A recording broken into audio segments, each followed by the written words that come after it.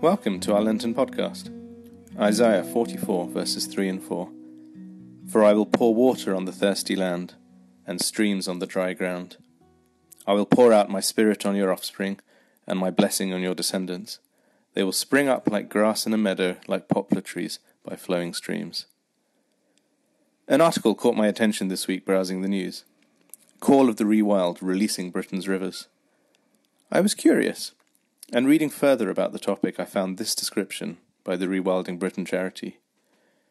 Rewilding is about working with nature to get natural processes, the foundations of life working again. Looking back over the last year, my challenge has been an ongoing tug-of-war contest, where I have valiantly, vainly, and in vain tried to be the one in control.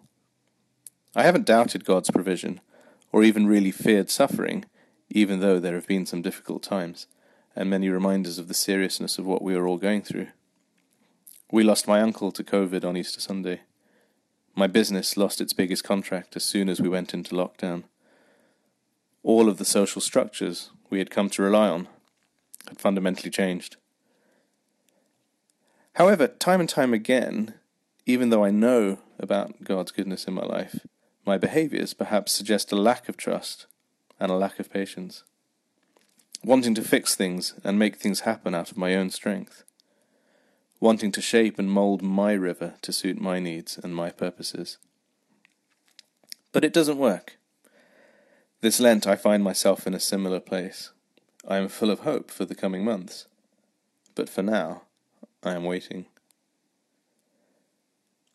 So in my brief exploration of rewilding, I came across some encouragement from the Rewilding Britain charity, aimed at potential projects looking to restore natural processes, and these resonated with me and remind me of my tug-of-war. Firstly, trust. They say, trusting and learning that we cannot control or predict all the outcomes of restoring natural processes is essential. But if we restore the right processes in the right places, we can be fairly confident that there will be a net positive for the rewilding of abundant nature. Learning from losses and celebrating the wins when something beautiful and unexpected emerges is part of the process. I need to continue to trust in God's faithfulness, provision, and love for me, even when sometimes I can't immediately see it. I need to remind myself of His promises to me, the times He has come through for me, and His greatness and ultimate authority over all things. One of the blessings of lockdown has been hours of walking through nature and enjoying God's beautiful creation. Every tree, every bird, every natural feature, a reminder of His attention to detail.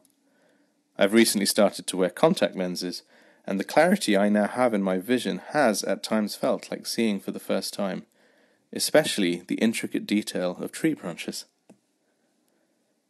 And alongside trust is patience.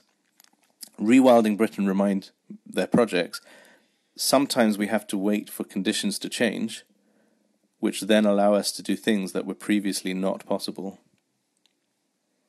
And so we wait and hope patiently for a return to normality, whatever that might look like, and for an end to the various frustrations imposed as a result of this pandemic. Whether it's missing out on travel, the inability to see and hug our loved ones, disruption to our daily routines, looking for new jobs, new contracts, meeting again with our families. But so much of our character and our relationship with Jesus is formed in the waiting. During this Lenten period, I've been reminded of the need to let go and let God and His Holy Spirit take control.